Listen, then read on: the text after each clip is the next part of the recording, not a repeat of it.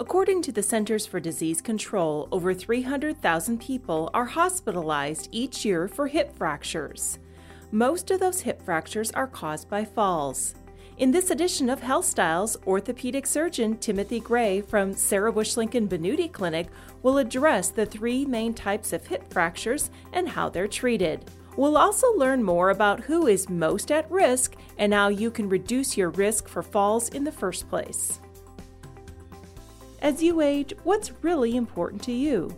Travel, independence, hobbies, creating memories with your grandkids? When your mobility is preventing you from doing the things you love, it's time to do something about it.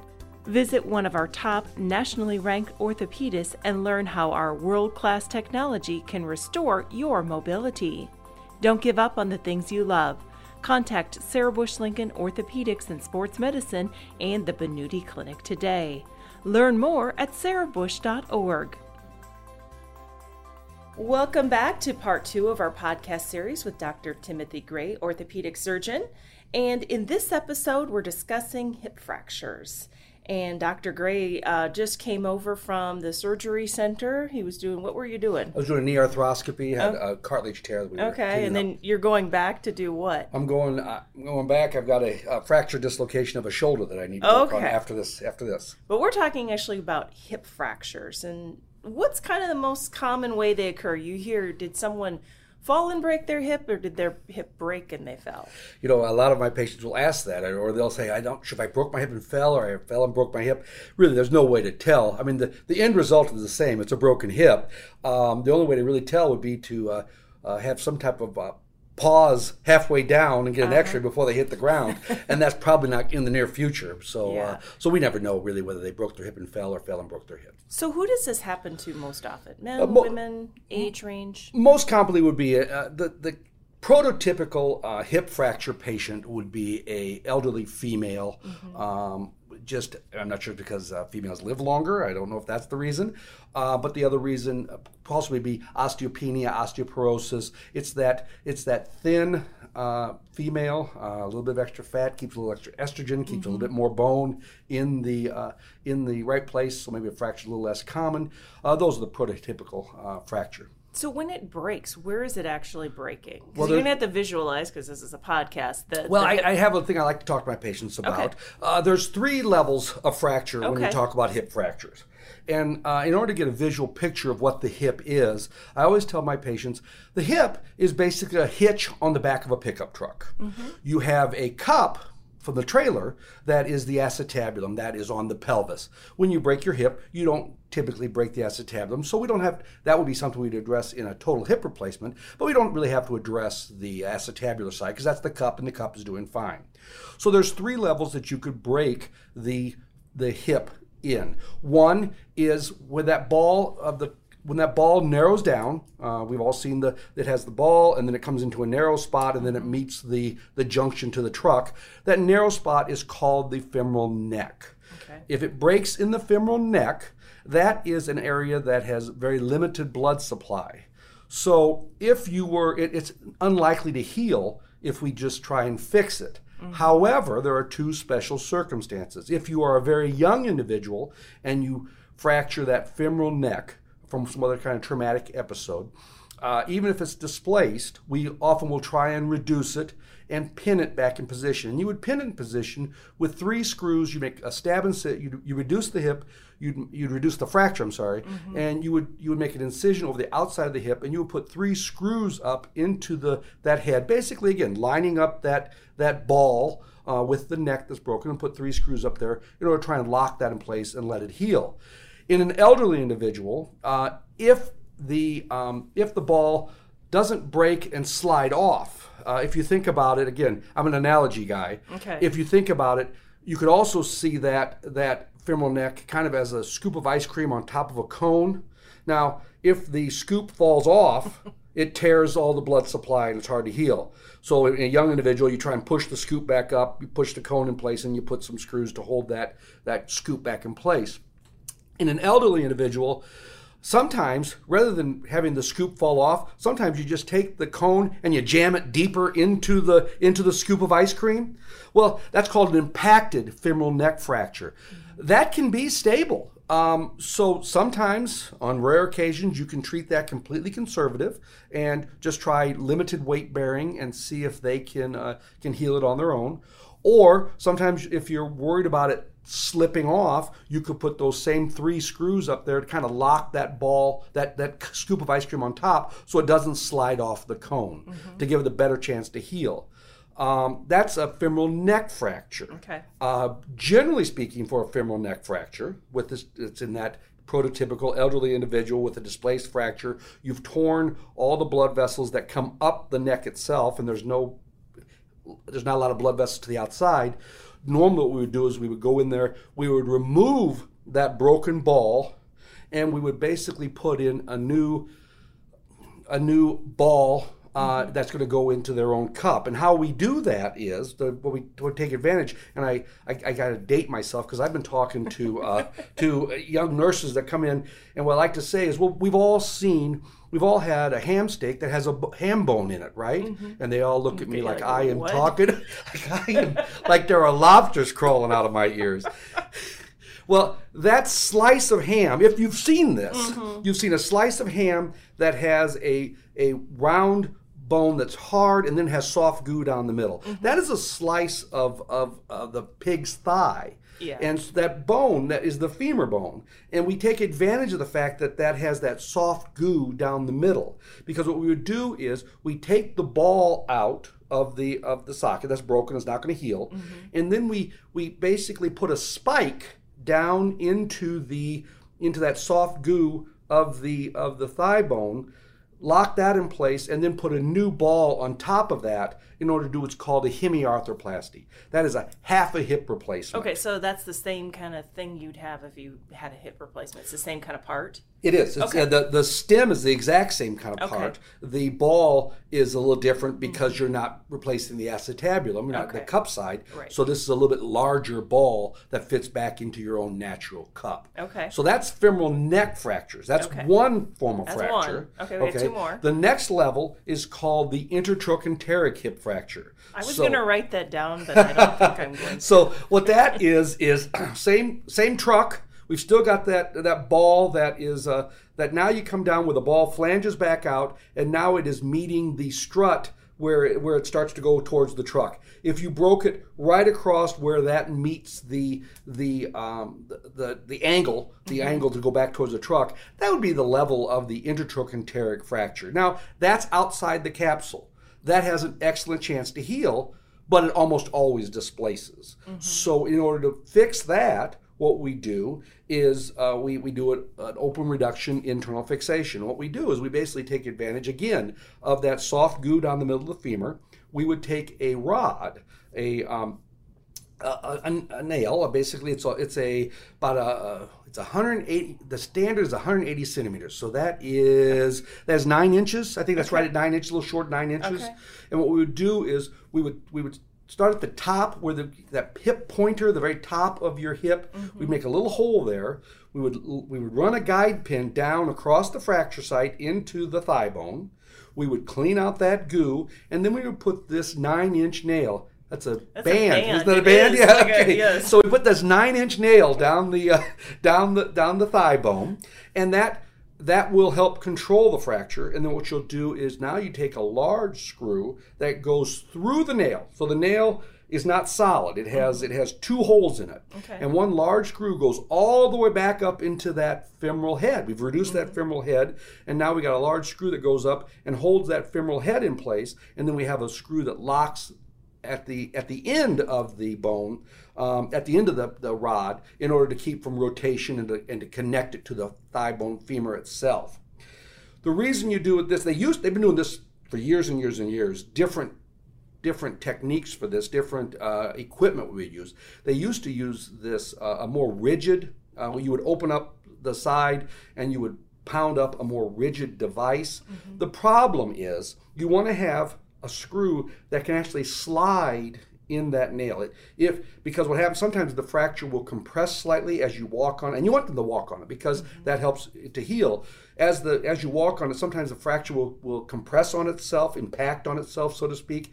And if you have a rigid device that goes up close to that, the head of the head on the component, if that fracture slides down but the device can't, you can cut out the top of the ball, and now you've got a piece of channel iron in your hip joint, just gouging the heck out of out of your acetabulum. Yeah, no. So you want to protect the cup by allowing the device to slide down if the fracture happens to slide down. Okay. The last level is called the subtrochanteric level. Well, we went intertrochanteric, which was right where the ball meets the truck. Now, subtrochanteric is just a little bit further down. It's really, for all intents and purposes, it is a femoral shaft fracture. It's a high femoral shaft fracture versus a low hip fracture. Okay. We treat those with rods. Again, it can be a longer version of the rod. That's the problem. I think the reason that the subtrochanteric has a special moniker versus the femur itself, there's a bunch of muscles around your hip joint, and they attach at different places. And the pattern of most subtrochanteric hip fractures leaves the anterior musculature attached to the upper fragment, and your posterior musculature attached to your front muscles attached to the upper fragment, your back muscles attached to the lower fragment. So you get a lot of the upper fragment flexes. So it's as if your thigh wants to stay straight, extending down, but your hip is like you're in a sitting position. And it's difficult to reduce. That's probably the most, in my opinion, that's the most difficult fracture to handle, because getting that fragment back in alignment is a lot of muscle pull, a lot of forces across that area that can be difficult to reduce and hold. But again, it's still the same type of pattern of using that, what we call a gamma nail that locks into the femoral head and then down the shaft itself. So it seems like no matter what kind of hip fracture you have, you're going to have surgery. Most of the time. It's, again, the one that we would not do any surgery on would be that impacted fracture that seems stable, that maybe we can limit the weight bearing. And that's where the ice cream, the ice cream cone goes through. Got shoved up into the scoop of ice cream. Because again, you can see that's still relatively same pattern. It's the same look as if you had not broken it. But we want to make sure we keep that scoop of ice cream on top of the cone. So do most of these breaks happen in a fall, or is it like a traumatic injury? Or when you're treating this, how do these patients come to you? Falls. Okay. And the bane of almost all orthopedic surgeons, we really want to encourage our elderly individuals to get off folding chairs. Christmas time can be the worst time for this, because we hear, I was just trying to dust the top of the refrigerator. I stood up on a folding chair. I was getting the lights down. Stay off the folding chairs. If you want to get a ladder, that's fine. If you want to leave a little dust behind, it gives Aunt Millie something to complain about, and she'll love that when she comes to visit. So you get up on something trying to change light bulbs. It's not designed. Maybe if you got a ladder out or you had a little step stool, that'd be one thing. But again, I think if you're 80 years old, I want to see you just on the ground. Okay. Don't be getting up on things. Let somebody else get up on things for you. So what is the recovery time for these kinds of things? Well, the first thing patients ask is, am I going to be able to walk afterwards? We basically, when you do, except for the completely conservative care of the impacted hip, we want you bearing weight on this almost immediately. Now, if there's a lot of comminution, we may do partial weight bearing, but basically, probably the lion's share of hip hemiarthroplasty, gamma nails, subtroch fractures, we want you bearing weight that afternoon or the next morning. Weight bearing is tolerated. Now, it hurts. You're not going to be skipping rope and running down the hallway, but getting around with a walker. We expect you to have therapy for this for probably somewhere in the neighborhood of 3 to 5 weeks, using a walker to get around for those first 3 weeks, maybe a cane if you can convert over to a cane after about 3 weeks, using a cane for 3 to 6 weeks, even up to 8 weeks. And I never, I'll have some people come in at 8 weeks and they're kind of embarrassed that they're still using a walker. Or a cane. I try and tell them, I think an 85-year-old woman with a cane is sexy. Just keep using that cane as long as you can, because I'd rather have you use that cane for a week too long than use it for an hour too short. Yeah. So what is the benefit of getting up and putting weight on it? Well, the benefit of getting up and moving around is just twofold. One, it induces, if you're talking about a fracture that we're trying to get to heal, it induces callus to form. The callus is, bones are, as I said, I apologize for the analogies, but I hope they give some pretty pictures in your head. Yeah. I consider, when we're trying to get bones to heal, I consider most of our bones to be pipes. Okay, so you've broken a pipe, and you're going to put that pipe back together again. Well, there's two things we do about it. One thing we do is, okay, if you got a pipe that's broken, we put a rod down it. Now you put a smaller pipe inside a bigger pipe, and that you can kind of visualize how that would hold the pipe in line, and except it could rotate on itself, and we put some screws across top and bottom, and now it can't rotate. So that's the pipe in pipe analogy I talk about. But the other thing is, if you've broken a pipe and you want to fix that pipe, you're going to solder that pipe back together. And what that is, callus is bony solder. Okay. It is, and people will feel a bump over it sometimes because the callus will form a bump at the fracture site as it heals, and you can feel that bump. And then sometimes over the years, you may always have a little bump there, but over the years, sometimes you'll go back and sand that solder down. It gets a little smoother. Okay. But again, the callus is the bony solder. So we want you walking because of that. The other reason we want you walking, and especially with a hemiarthroplasty, is actually one of the reasons we do this surgery. Because sometimes you'll have somebody come in, 90-year-old, sickly individual that has a hip fracture, and they'll say, do I really need this surgery? There's no way to immobilize the hip fracture consistently. And because of the pain with motion and getting in and out of bed and getting up into a chair with a hip fracture, there's no good way to mobilize the patient. And if you can't mobilize the patient, they're sitting around, laying in bed, risk of DVT, deep vein thrombosis, and the other big risk is pneumonia. If you're not able to take deep, if you're not up, if you're not vertical, the human body isn't really designed to, laying on your back, be taking these deep breaths, and you can develop a pneumonia.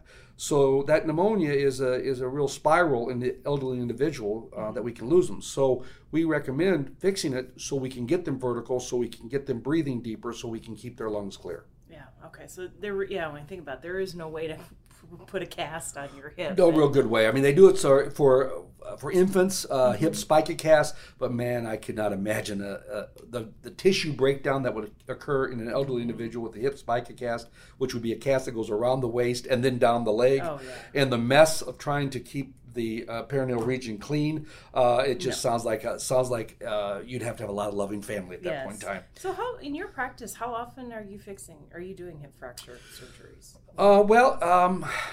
We probably, through the practice, we're probably on average seeing at least one hip fracture, at least one a week, at least one every other week, and they come in bunches. I think that the I shouldn't say joke, but the thing is you won't see something for a couple weeks, then you'll see 3 on a weekend.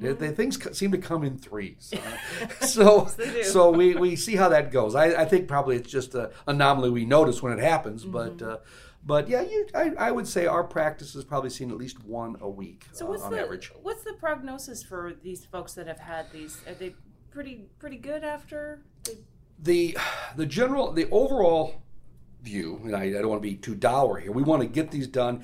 Old literature, I really haven't seen any new studies on this, is elderly individuals that have had a hip fracture, whether we fix them or not, it is an indication of some probably wearing out of an individual. These don't occur in young, healthy individuals unless they have major trauma.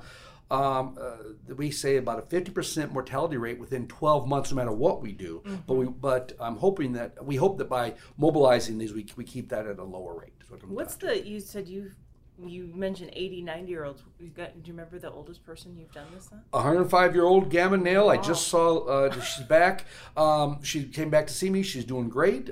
She's walking. She's 3 weeks out, looking good. I have a dream of making I got $1 million idea. I've just never been able to get it done. I wanted this one of my 100-year-old, 95-year-old, 105-year-old women break a hip. You fix it. They're going home 2 days later, they're going to nursing home 2 days later. I want to see if I can get them in the wheelchair going out the hospital, and we say, hey, you're 105 years old, you broke your hip, Dr. Gray just fixed it, what are you doing now? I'm going to Disney World. I think I could sell it, but I don't know that, I feel uncomfortable asking them. So do a lot of these, what is the recovery? How many, on average, how long are they in the hospital for? Usually they're in the hospital about 2 to 3 days, okay. Sometimes up to a week, depending on other medical issues and all this. 2 to 3 days, and again, and that's for probably all three, really. Mm-hmm. If you have good help at home, and I don't mean you don't have a caring family, but if you have a family that's there that can really take care of you and really knows what they're doing, you can go home. Mm-hmm. A lot of our individuals will go to a skilled care facility. I guess that's a nice. Yeah. That's the buzzword for nursing home nowadays, mm-hmm. but we're not looking at sending these people to a nursing home for the rest, going somewhere to die. Yeah. You're going to there to get therapy, to get a little extra care, so that in about 2 to 3 weeks, you're back home, back to your normal living situation, and back caring for yourself is what we're hoping to achieve. Right. Dr. Gray, I'm all out of questions. Do you have anything else you want to add about I think that's everything. I think, again, we've covered everything I can think of off the top of my head. Right. I just can't get the image of the cone shoving up into the ice cream or the ice cream falling off and you push it back on. There you go. Well, I'm hoping that if we have video, we can have ice cream here with us. It's true. That would be good. But we don't have that now. So there's no reason to have it. We can count our calories, and I'm in the Sarah Bush weight loss contest, so I'm trying to. So I guess I don't want that ice cream anyway. That's right. All right. Well, thanks for stopping over. We'll let you get back across the road so you can do your next surgery. Thank you so much. Thanks. Thanks for listening to this edition of Health Styles, and a special shout out to all of our providers and clinicians for coming on the podcast and providing great information that we can all benefit from. Just remember, the information presented in our podcast should not be considered a substitute for medical care. Please see your own healthcare provider if you have questions or concerns about a medical condition. And don't forget to subscribe to our podcast so you'll be the first to know when new shows are added. We're also on social media, and we would love to connect with you there as well. For more information about the providers and services of Sarah Bush Lincoln Health System, please visit sarahbush.org. Until next time, this is Lori Banks. Thanks for listening.